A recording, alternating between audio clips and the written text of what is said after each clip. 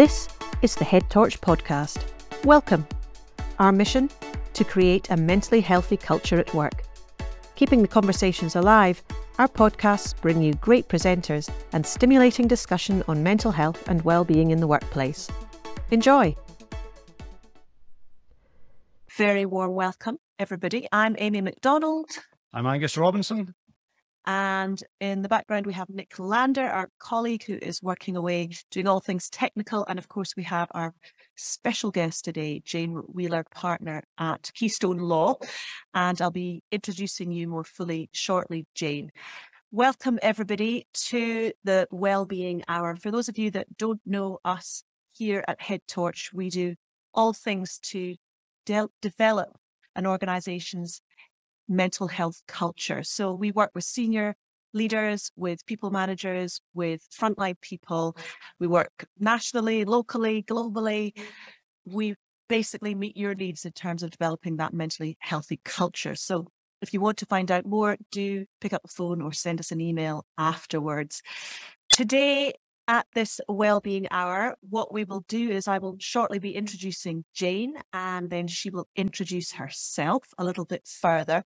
She and I will then fall into conversation, and after that, Jane's going to pose all of us here a question, and we'll be inviting you to unmute and to share your thoughts on that question or ask Jane any other questions that have come to mind through our conversation. And then Jane will finish off by giving us a few top tips. So a very warm welcome to you, Jane. Lovely that you could join us for this Wellbeing Hour. Thank you. Let me introduce Jane to you, everybody. She is a partner, as I said, at Keystone Law. We met Jane, I can't even remember, but quite a number of years ago now, right? At the conference in London, a wellbeing conference, in fact. And since then, we've collaborated several times. And Jane qualified as a solicitor back in the early 2000s and at a city law firm. And she's worked in several firms specialising in employment law and has been at Keystone Law for the last 3 years. She advises senior individuals, many of whom are experiencing difficulties with mental health as a result of workplace issues. She also advises and offers training to employers who are looking to implement wellbeing strategies at work or who are seeking advice on how to handle tricky issues with staff's mental health and disability. We are also delighted at Head Torch that Jane is our special advisor in terms of employment law. So Jane, over to you. Please do introduce yourself with that mystery object. Right. Well, my object is a table tennis bat. It was very tempting for those of you who know me, and Amy and Angus, you know that I'm a very keen runner. It was very tempting to come along to the session today and bring something like my running spikes, because I just got back to the running track after a long period of absence, injury and COVID related. But I thought that the table tennis bat really summed up where I am on my own mental health journey, I suppose, at the moment. What I realised during lockdown was that whilst I've been running for a long time, I never questioned really why I did that. And I always assumed that it was in part to do with my mental health. And of course it is. But actually, I realised that what was more important for mental health was variety in my life. So keeping active, doing things that are perhaps a little bit more playful, a little bit more different. And so with my table tennis bat, my daughter and I have been going down to the local rec where there are a couple of table tennis tables sort of cemented to the floor. And we've been practicing our table tennis skills. And it's just done wonders for positivity, variety, movement, just doing something a little bit different. Fantastic. That's wonderful. Thank you, Jane. I should have said earlier as well, You may have noticed that we are also recording this session so that you can listen to it afterwards via podcast or indeed as a webinar again. So Jane, tell us, as a lawyer, when did you first really get interested in mental health? Well, I think it was around the time, Amy, that we met. So we met, I think, in 2017. And at the time, I was asked to come along to the mental health conference and present a section on what to be aware of in terms of the legal implications of managing mental health. And I was really aware of a couple of things in preparing for that session. One, that it can be a little bit dull looking at things purely from the legal perspective. And I was also really alive to the fact that as lawyers, sadly, although I think things are changing, quite often we get brought into discussions about mental health when it's the end of the road. And so really, I was very mindful that my talk was focusing on exiting people from organisations when they are suffering with mental health difficulties. And so what the conference did was it enabled me to perhaps look at things a little bit more positively, to think that there might be more proactive steps that we could take as lawyers, to help employers to look at mental health differently, not just in terms of exit strategies, but more positively in terms of introducing a mental health framework for staff, mental health policies. And the other thing that struck me about the conference was that there was so much variety that I'd never really thought about in terms of what workplaces can do to support mental health. So there were people talking about laughter therapy, yoga, reading in groups. It really blew me away, actually, in terms of the breadth and variety of what might be possible in workplaces if we only put our minds to it. Yeah, absolutely. So you started taking up laughter therapy with your client. I'm sure you did. But so how did you take it forward from there then, in terms of being more proactive?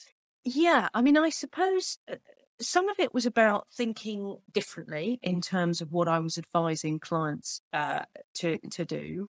So it was, rather than being reactive and waiting for clients to come to me with problems that they were dealing with, it was going to them with suggestions about, well, have you thought about mental health strategy? And obviously getting experts like yourself in to be able to assist companies on that journey. It also made me think about the way in which conversations often in the workplace are polarizing, I suppose, because you've got an employee that might be suffering with a mental health condition, and then you've got an employer that quite often, in my experience, has looked at things from it's not quite the right word, but, an adversarial position. So they're sort of thinking your interests are not aligned with mine. And so I realised, and I don't really know that this answers your question, Amy, in that I don't know how I did it. It kind of morphed as I got more experience. Good answer. We like more. I think I began to see things more as a partnership between the employer, the HR team, and the individual to really try and find a resolution. Nice. Yeah. Were organizations beginning then to bring you in earlier? Because you talked about, initially you found yourself always there at the end of the line, if you like, working out the exit strategy. So how did you engage people earlier? Yeah. So I think following that conference, we went out more proactively to employers to ask, have you considered a mental health strategy? Have you put the frameworks in place? So I think we were making employers alive to what might be possible, because I understand the traditional view of lawyers being to come in to sort of sort a problem out. Um, actually, it's almost like I have set this up for the session, but I promise this happened very shortly this week, very shortly before our session this morning. I had a call from an employer client that's been a client of mine for some time now. And they've started and they've done all the right things in terms of managing the situation for an employee who has anxiety and agoraphobia. And they are really struggling with this person to get the person into the workplace. But the person has quite a critical role that means they need to be in the workplace. So I was very pleased. I don't know, hopefully in small part, the education and support that and the guidance we provided on other things, on other matters, has enabled this employer to come and think, right, I've got some of the way down the line in terms of engaging with the employee. What do I do next in terms of trying to resolve this situation? So I think employers are naturally now, the ones that I've been working with for some time, bringing me in at an earlier stage to help guide them on some of these issues. Fantastic. And are you able to share some of that guidance that you could give in this scenario? Yeah, of course. So the key area, the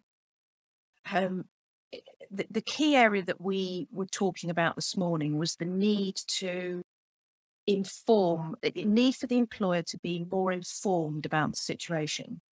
Because as I'm sure many of you listening will, hopefully this will resonate with you, that if there is a performance issue, for example, with staff, with a member of staff, and you think there's something that's not quite right here, and perhaps, so in this situation, the person was saying, I've got a bad back. So occupational health came in to look at the bad back. Actually, we weren't really sure whether there was a bad back and whether that was just the tip of the iceberg. And then I think that, matters started to develop. So the person was then obviously exhibiting anxiety. They then got a diagnosis from the doctor of agoraphobia. So I think what the employer had done is they'd started to get some support, recognise this is an area where we need support. We need to get occupational health to come in. But I think where they needed to go with it is they needed to ask more focused questions of occupational health in terms of how the person could be best supported. One of the things that the employer had considered was putting in place a performance improvement plan. And, that might have been a good step and might have been an appropriate step. But again, what I was encouraging them to do was to row back slightly for that, because if they get some more input from occupational health, they will be better able to work out, do we need a performance improvement process? And if we do, what does it look like? And how is it fair to the person? How are we adjusting our standard process to fit with this particular individual? So I think that OC Health report will be the key to unlocking whatever they need to do next. Yeah. And what I'm liking about what you're saying is that you're actually encouraging the employer to step back, because we find this often, that there's a tendency to jump on the performance issue rather than actually digging in deeper to, well, actually what's going on here. And also interesting, you were talking about the bad back scenario, because that's, those physical ailments are often as you say, that tip of the iceberg, aren't they, in terms of actually what's going on, what's the cause of that sore back or that sore head that this person keeps having now that they didn't used to keep having. So it also sounds like the organization's very insightful in kind of going, oh, actually, that's not how this person usually is. Yeah. Right. That's right. I mean, the thing that I've noticed, I mean, I was speaking to somebody from HR, they have quite a large HR team, but I do completely recognize for those of you who are listening who are HR professionals that you do come under an enormous amount of pressure from managers within the business. I mean, the manager wanted to move much more quickly to a performance improvement plan. And actually what we did was hopefully we've struck a bit of a balance, which is to flag to the individual that might be a route that we're considering. So we're hopefully, accommodating what the manager wants, but equally we want to hear from the individual what they need to be able to make the best success of any process. And we obviously are not going to start anything until we've got the specialist guidance. So I do recognize that HR is in a, sometimes a really invidious position when it comes to these kinds of difficult situations. Yeah, absolutely. Absolutely. So rolling back further, do you see, is there a point before the point that organization came to speak to you? Is there a point before that they could have gone, you know what, I'm going to pick up the phone to Jane? Well, they were talking to me about having got an occupational health report probably 4 months or so ago. Now, to be fair to them, the report focused mainly on the bad back. And so, I can understand that the suggestions about working from home. So essentially the suggestion was leave it for now, just let the individual work in this way. And of course, the organisations thought, well, we want to comply with the report, but this is working for us as a business. So I think there was probably a point a couple of months ago where they could have picked up the phone. Having said that, I think now they've got it just at the right moment. If they haven't done it then, that doing it now is perfect. Mm-hmm. Because I think they really will set themselves up for managing the next stage. Mm-hmm. And from our perspective, we would say it's about having those conversations early. So, 4 months can be a long time in terms of our health, right? So it's about picking up and having those conversations, those open conversations with the individual as much as possible, isn't it? Finding out what's best and what they need most. What do you think about that? Absolutely agree. And I think that probably, from my point of view, is the starting point. Because I think too often people are, and we've actually seen some, in the wider world, in terms of press and publicity, I think we've seen some great adverts recently in terms of, I think somebody's suffering with their mental health. What do I do? And the answer is just have a conversation with them. Because I think people worry, I'm not a specialist, I don't know what to do, I don't know how to engage that person, but actually asking open questions and asking the individual what they need is the starting point. The problem becomes that, that's not the end point. So employers also need to be proactive in terms of, okay, the individual's told us that. What do we think? Do we need to get expert advice to even know what we think? But it's certainly the best starting point. And I think something that resonated with me, and it's come up in a couple of conversations I've had recently, is that individuals that have been suffering with mental ill health have been commenting to their line managers and to HR, I know there's a problem. I know there's a problem with my performance. I've just got to knock it on the head. I know that. And I empathise with that. It's the individual things. I know I've got to take control over this, but actually you may not know how to do it and may need that specialist intervention, whether it's counselling or some other support, to be able to start to help themselves get better. Yeah, definitely. Yeah, we talk about that as well. This, as non-medics, there's only so far you can take the conversation, and then it's about signposting, isn't it? And offering up different options that the individual then chooses. One thing we talk about, Jane, when we're working with clients is how helpful it can be after a conversation with someone who's struggling to agree what you've agreed and write that down. Not in a heavy-handed way, but just in a way that's going to support both parties and kind of keep people on track. What's your thinking around that? Yeah, I absolutely agree with that. And it makes me think of several years ago now, I had a discussion with a mental health professional who went into organisations and advised on what steps they could put in place to support staff. And I remember he said he'd gone into an organisation with a member of staff who was bipolar.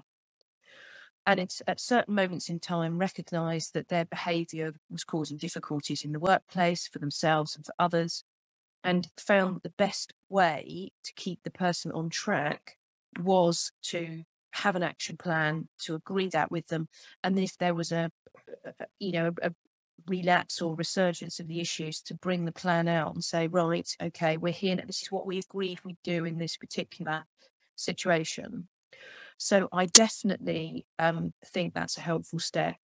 I also think, and of course I have to think this is in terms of a lawyer, being a lawyer, and thinking that, in the longer term, obviously, what we don't want is for the employer to face a claim, for example, for disability discrimination, for the way in which they have supported or failed to support an employee. Yeah. So if all along you can be documenting what support you've given, what you've agreed, what the next step, when the follow-ups will be, that's the best way to indicate to an employment tribunal in the unlikely event that you end up there, that you have actually taken all the steps that you need to defend yourself from a potential claim, as well as support the individual.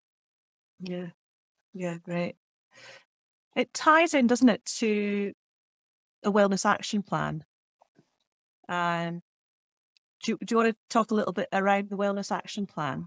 Yeah, I mean, to be honest, Amy, it's not something that I've dealt with a lot. Okay. I think I've probably only had a couple of organisations that have put that in place, if we're talking about the same kind of thing. But maybe we should clarify what we're talking about then. What are you talking about? And I'll tell you if I'm talking about the same thing. I'm talking more about, for example, the bipolar employee. So targeting a specific plan to a specific employee. So I don't know whether you're talking about something more broad organisationally. Well, for those of you that don't know, a wellness action plan is generally completed by somebody who has had some mental health issues, but they're in recovery. And basically the idea is that you write down things like, what signs might you spot in me if I'm unwell? What will help me most if I am unwell? What kind of things will keep me well at work, right? It's not a legally binding document, and the individual can share with as many people or as few people as they want. So what we often say is, somebody can complete this, but share it with no one, and it might have done them the world of good. Equally, the more people they can share it with, then the more support they can get in and around the workplace. So it can be a super powerful document. And we would actually promote, we all need one, right? Regardless, because there's things at work that make us feel good and other things that don't. So essentially that's where we're coming from. Yeah. I've not seen it in that context before, but I would be on board with that, because an area I see and it's really through, the conversations we've had before, Amy, and at conferences that I've been to that Head Torch have presented at, this idea about stigma of mental health. I think it's encouraging people to complete those plans openly and honestly, because we do have, I sometimes get employers coming to me and saying, we've got this new employee, we think there are some issues with mental health, but they came to us, they never told us anything at interview. And you think, well, obviously people aren't under an obligation to do so. I totally understand why somebody might feel uncomfortable with sharing something so openly and honestly at that stage. And whilst this shouldn't be the case, obviously having those people naturally having a concern that would count against them in terms of future job prospects. But I think if that could become the norm, that would be absolutely brilliant. Yeah. And that will only happen, won't it, when we live in a stigma-free world, really. Yeah. We like to focus in on the positive skills and qualities that someone with lived experience brings to the workplace. Let's focus on that. Think of all the amazing talents that you're bringing, the richness that you're bringing to your workforce when you have somebody with that lived experience. Let's just move on to a slightly different subject, which is more about that vicarious stress that you and I have talked about how, you have probably, I don't know, but perhaps there are some stressful times for you at work, Jane. Well, simply hearing about people's stories, right? That could be a lot. And, within workforces more and more now, there are mental health champions and they're listening to people's stories. And so there's a lot of vicarious stress that we can pick up. How would you say we should best look after that kind of stress? I think, I really would say about personally being uncompromising about your own mental health. That's pretty important. So to take your breaks, and for me to go to the running track or whatever it happens to be, I do think that's important. And actually and I've noticed people are more willing to do this now. But I think before, if people were taking breaks, they were taking them very sneakily. So they would say, oh, I'm going to this meeting now, and they might be doing yoga for an hour or something like that. And I think if particularly managers can set the example where they're saying, I can't speak now because that's the hour that I'm going to do so-and-so, but any other time around that, happy to have the conversation. I think I don't think that's any sign of weakness. I think that embeds a culture of people are looking after themselves, setting an example, saying that it's important to look after your own mental health and to take breaks.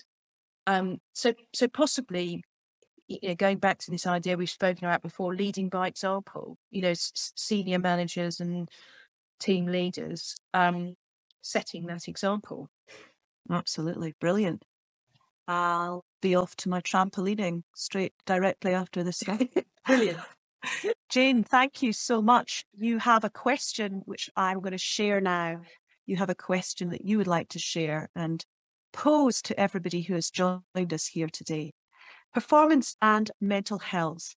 How can you or your organisation improve its approach? And we're just going to add that question into the chat for you as well, as we're going to stop the share on that. So that's the question that Jane is posing us. If anybody would like to share their thoughts on that, or if you have any other questions for Jane, please, if you use the emoji with their little hands up, I'll be able to invite you in. Radio silence at the moment. Yay. Angus. That is actually not me. No, it's a different guy. It is the link that I sent somebody who's got their hand up. So, oh, lovely. Well, whoever has their hand up, hand up. It's Nadia. Hi, Nadia. Hi. Hi. You'd just like to say, Nadia, who you are and where you work, and then follow up with your question or your comment, please. So I am Nadia Cool. I'm Head of Occupational Health and Wellbeing at SSE for UK and Ireland. So that was really interesting. Thanks very much. I think it was more about the phrase that you put on about what can we do as a company. And I think there's so much at the moment that we really make so complicated. But for me, it's about kind of like taking a step back and really going back to basics and almost looking at simple things about, I think, acknowledging people's work and things, and when people perform well, how we let them know, expressing praise and gratitude is, I think is really important for keeping up morale. And I think regardless of how bad a business is or how bad the work is, at the end of the day, if somebody just says to you thank you, it makes you, gives you that bit of an oomph to come back the next day. Whereas, if you don't get anything back, you just think to yourself, oh gosh, what's the point? So I think really positive feedback has been really kind of shown to mitigate the negative effects on stress on employee performance as well. And yeah, a person who feels engaged in their work and a person who knows themselves to be valued is less likely to take time off unless they really need it as well. So I think that's probably kind of all I want to say about that. But that's, my thoughts on how we make a business better is basically going back to basics. Yeah, fantastic, Nadia. It's not actually rocket science, is it? It's being kind to people and sharing, how, as you say, Nadia, sharing that gratitude. What are your thoughts on that, Jane? Totally agree. I mean, actually, I'm not going to, I know we'll come on some top tips later, but my overall message would be, whilst the issues that we're dealing with in terms of somebody's mental health are complicated, actually the steps or the things to be considering are quite common sense. Even the legal aspects. I mean, I know there is a framework that's unfamiliar, but actually, I completely agree with Nadia. Just keeping things simple is the best way of approaching it. Yeah. When, Nadia, can I just go back to you?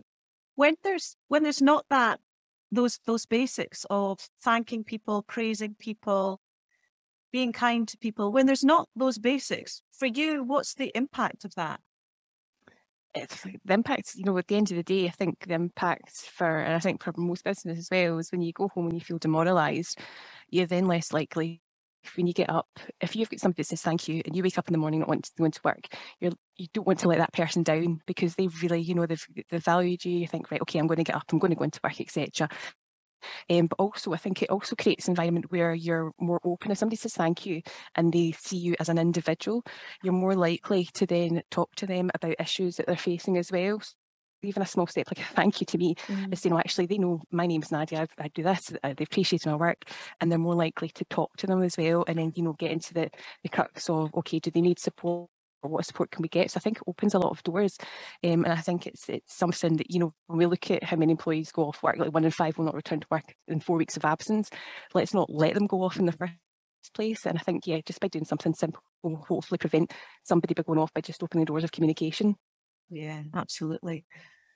Hurrah, Nadia. Hurrah for Nadias in the world. Thank you, Nadia. Irene, you have your hand up. Irene Curry, you have your hand up. Sorry, I was unmuted there. That's all right. Tell us where you work, Irene, and then share your comment or question. Okay, well, I work for Western Berkshires Frontline Homeless Emergency Service, so I was interested, obviously, in all the Head Torch events. What I find is we're in a kind of fortunate position where we do have very good line management, which leave channels open for us to go to them. I feel personally anyway, and I think it's really important to know that the channels are there and we get regular supervision, which is really good. And you can actually discuss any amount of anything that you need to talk about. And I think, again, we're quite fortunate with the peer group of my immediate colleagues.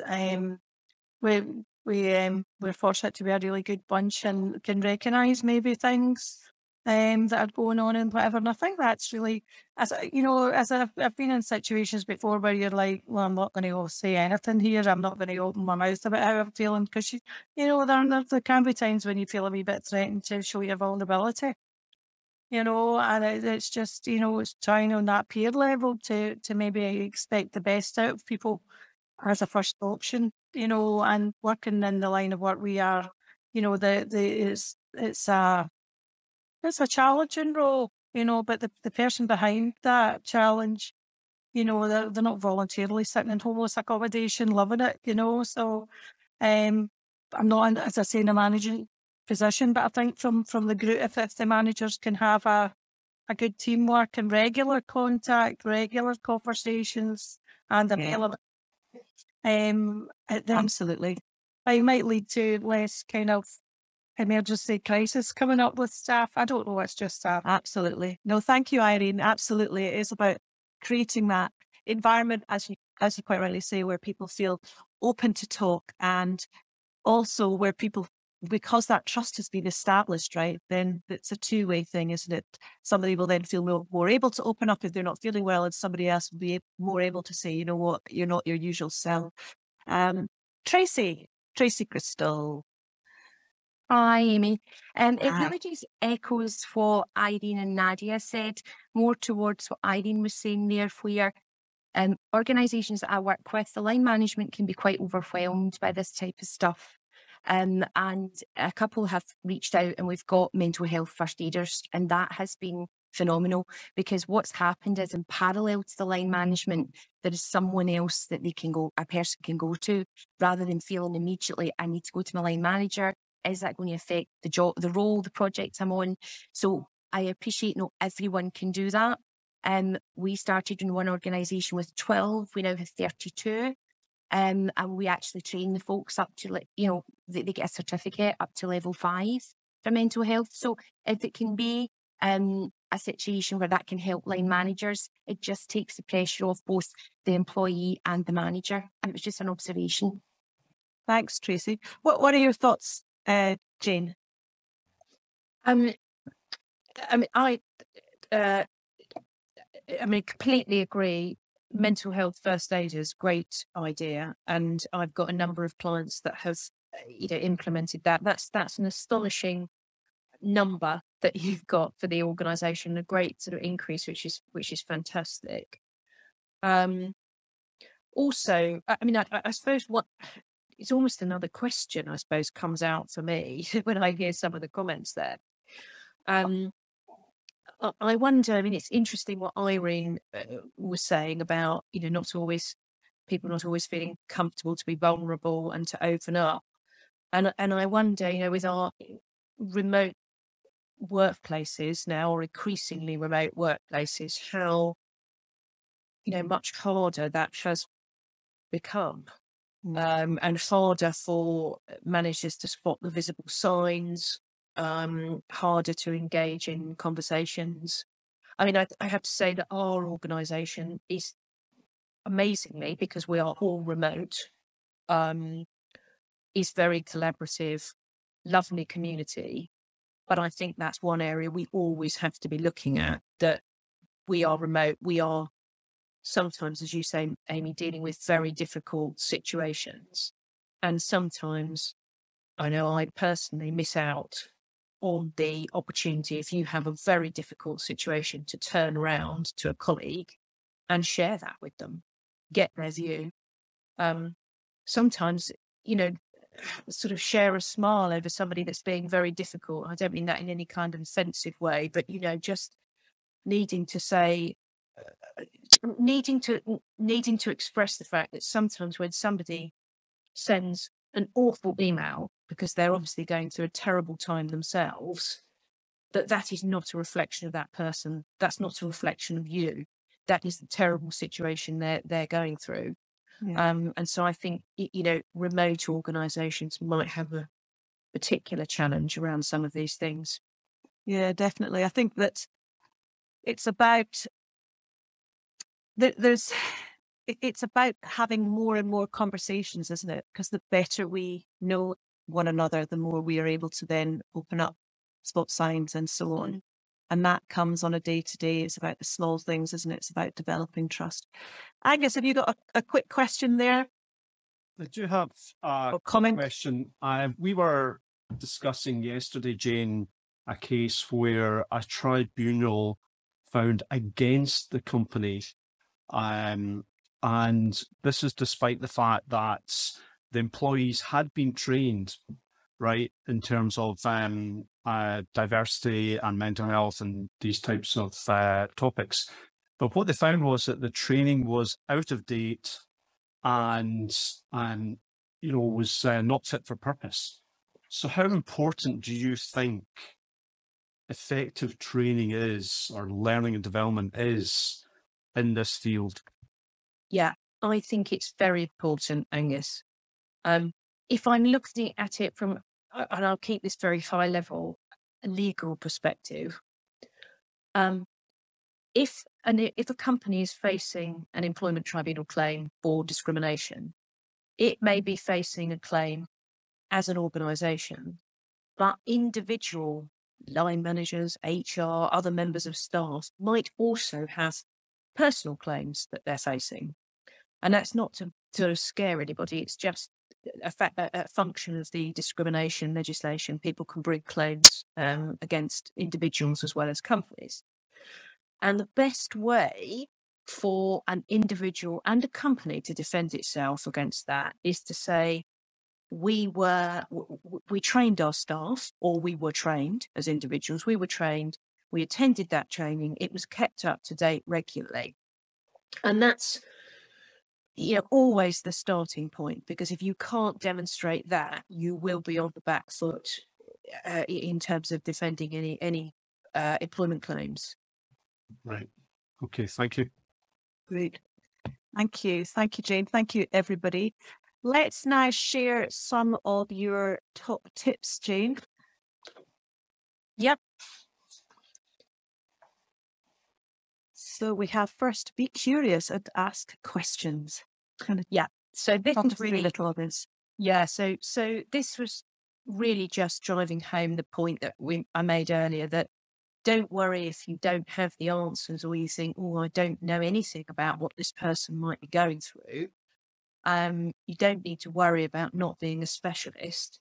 It's just about opening up and having those initial conversations. Yeah, great. Be curious and ask questions. I love that. Nip matters in the bud early. Yes, quite often we see situations where, or I see situations where employment concerns about somebody's mental health have been let drift. An organisation has let them drift. And you're quite right, Amy, that 2, 3, 4 months when an individual is going through a terrible time is a very long time indeed. So it's about identifying the concerns early. I suppose the other thing is letting the individual know, and I found this quite effective in discussions in the past, uncomfortable discussions. If you approach the individual and say to them, could we speak about this? My perception is that you are suffering, you are, whatever the perception is. It's not an accusation, and it enables the individual to say either, you're quite right, let me tell you about it, or, well, that's not quite right, actually. That's not, but you then have a discussion, and perhaps the individual is aware, of the impact that they might be having on others, that they might need to get help. So I think raising the points early rather than letting them drift, again, looking at employers protecting themselves in court, tribunals will want to see that employers engage with the issues early on. Yeah, absolutely. It's in everybody's best interest, right? It's in the individuals, the team, the organizations, the reputation, everything. It's in everybody's interest to explore situations as soon as you notice them, really, right? Yeah. Or before, and even before that, to stop them even happening in the first place. So your next tip here is understand your legal obligations as an employer, disability and reasonable adjustments.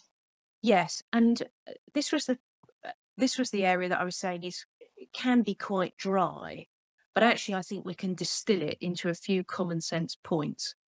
So I suppose, first of all, it's about recognising whether there might be a disability. Now, we're not, for employment law purposes, we're not, most of us are not medical experts or specialists, but it's about identifying, do we have a physical or mental condition that might be long lasting, which is that it's lasted 12 months or more, and that can be intermittent as well. It sort of comes and goes over at least a 12-month period, and it has an impact on somebody's day-to-day activities.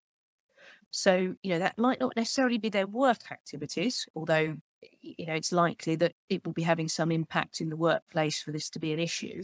But it can also be, their normal going about their life. So it might be, I don't know, difficulty showering or getting out of bed or whatever. If we spot some of these signs, then you'll notice that it might be a disability. And in that case, it's about considering what reasonable adjustments can be made to accommodate the condition.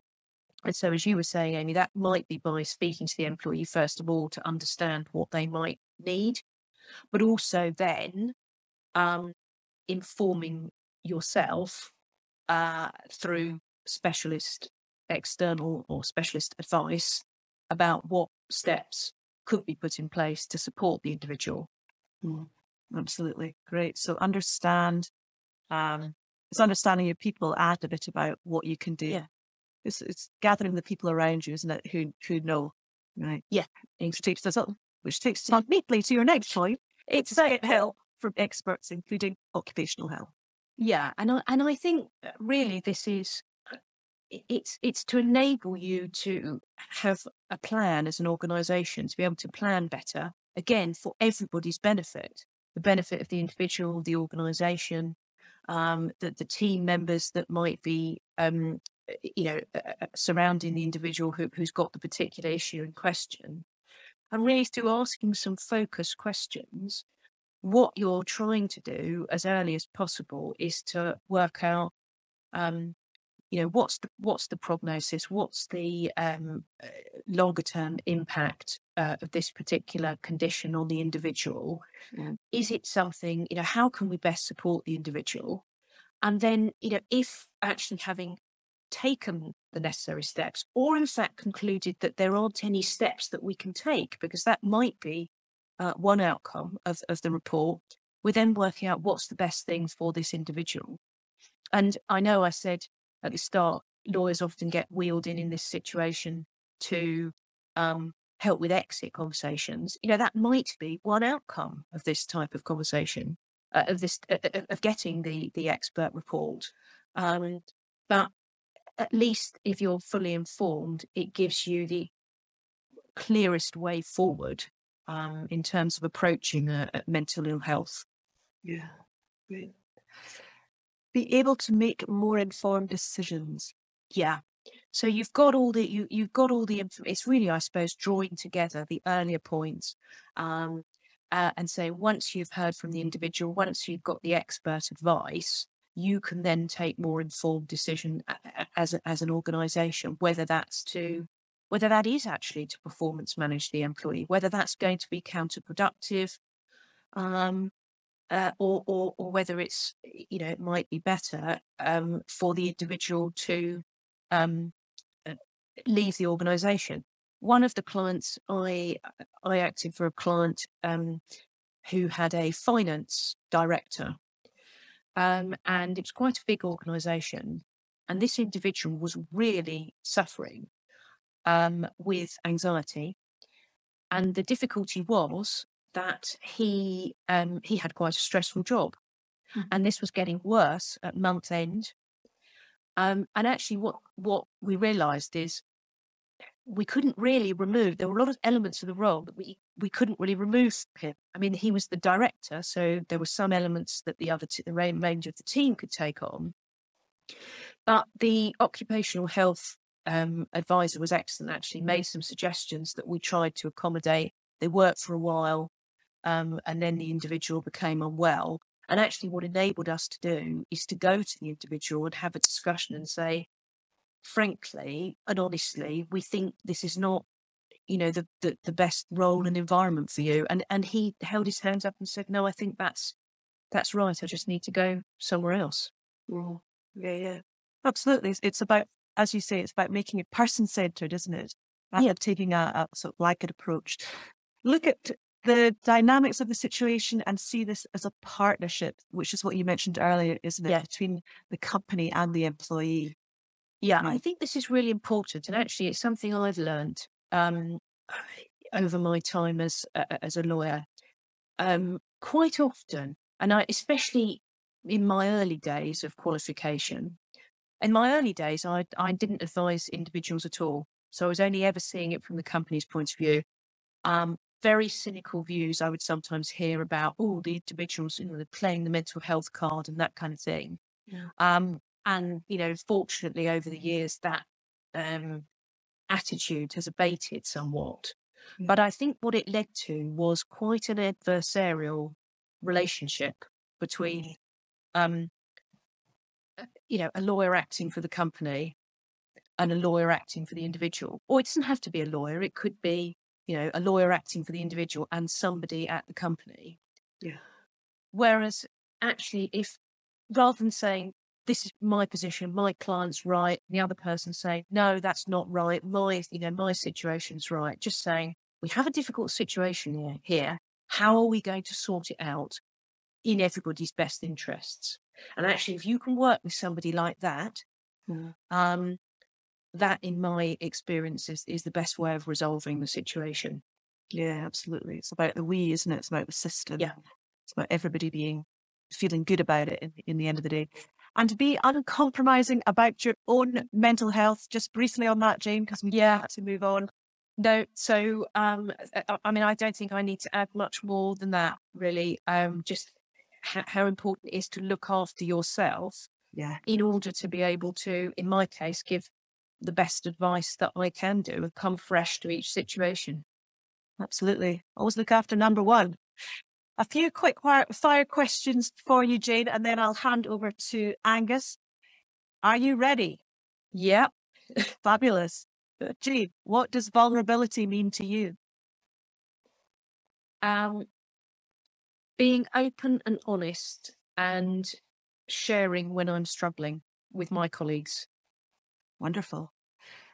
What's going to revolutionize workplace mental health?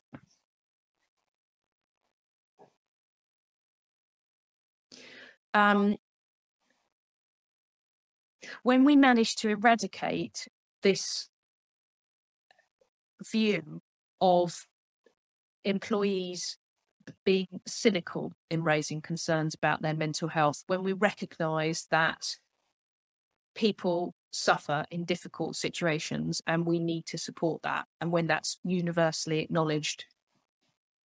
Fabulous. Jane, what was your best race and why?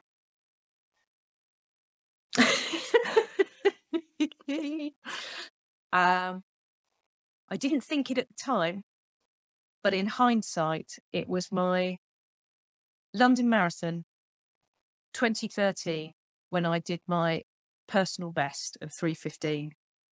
And I was annoyed it wasn't lower at the time, but actually in hindsight, I loved the whole day. I just went in thinking, I love this day, I'm going to enjoy it. And it was very positive. Wow. And on that, let's speed ourselves on to the finishing line. Jane, fantastic. I shall hand it over to Angus. Thank you. Thank you, Amy, and thank you very much, Jane. That was very, very interesting. It was very inspiring. One of the big things, just listening to you, so we've known each other, I think since 2017. One of the big things I think came over is how much things have moved since then. It's not really that long ago. It's 5 years ago. And, you talked about going to that conference, being blown away by what people were talking about, and then going out and making employers alive to the possibilities. Yeah. And becoming proactive rather than reactive. We often hear, we work with shipyards in Glasgow, and we work with a union convener there. And he says often he gets involved right at the end. It's way too late then. Yeah. It's the same as what you've been saying here. So make employers alive to the possibilities of what can be done. I love the partnership between the employee and the company.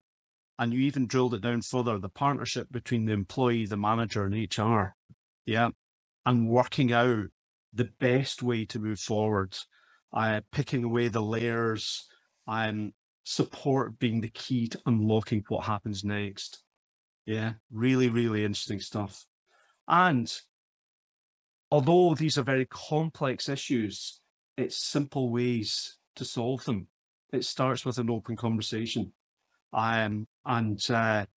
Just do simple things well. It's a great message to put out there. It's really encouraging, and make it the norm to be open and honest. What a goal that is. Yeah.